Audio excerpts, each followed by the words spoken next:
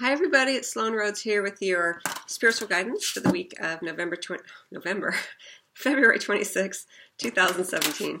I'm pulling today from the Butterfly Life Changes Oracle deck by Doreen Virtue because we do have the solar eclipse going on, and which indicates endings and new beginnings. So let's go ahead and just get one card for you. And then just to remind everybody, my podcast is up on SoundCloud and iTunes. I have some links here on the video as well as beneath the video. And this week's podcast is about numerology, specifically the number 1. And I do reference some particular crystals that I associate with the number 1 and the male principle as well. So if you're interested, take a listen there. Get one card, tapping into the global energies for the week of February 26, 2017.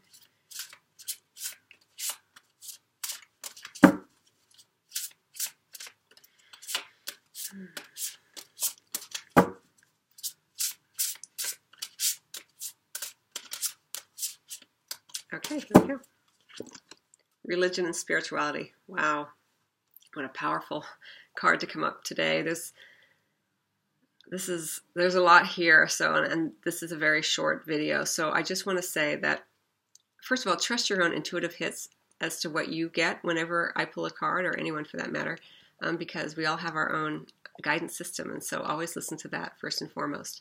But for me, as I tap into the global energies for this card, it's a very powerful message to come from the heart before you speak, right? I'm really drawn to the heart here with this the pink color for your heart chakra and the blue with your throat chakra.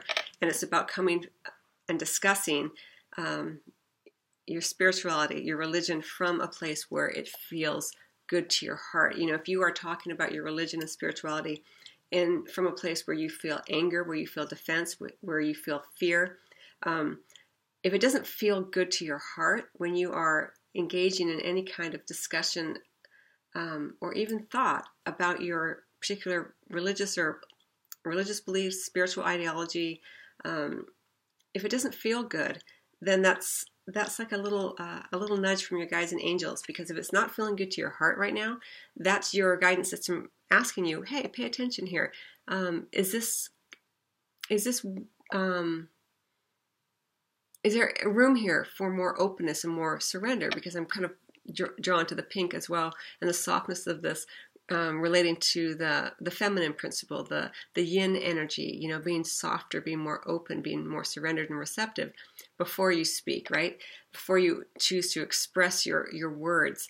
And so if it doesn't feel good, then that's kind of a little nudge from your guidance system. Like, hey, if your heart isn't on board with what you're saying right now, or what you're thinking right now, or how you're choosing to express yourself in terms of your religious beliefs, your spirituality, anything that it has to do with that, then that is kind of like your guides tapping you on the shoulder saying, hey, you know, pay attention here. There's room for learning. There's room for exploration as to why this doesn't feel good. So that is the message for you this week. I hope you find it helpful. It's a very powerful card, and I don't want to go on too much about it, but I could.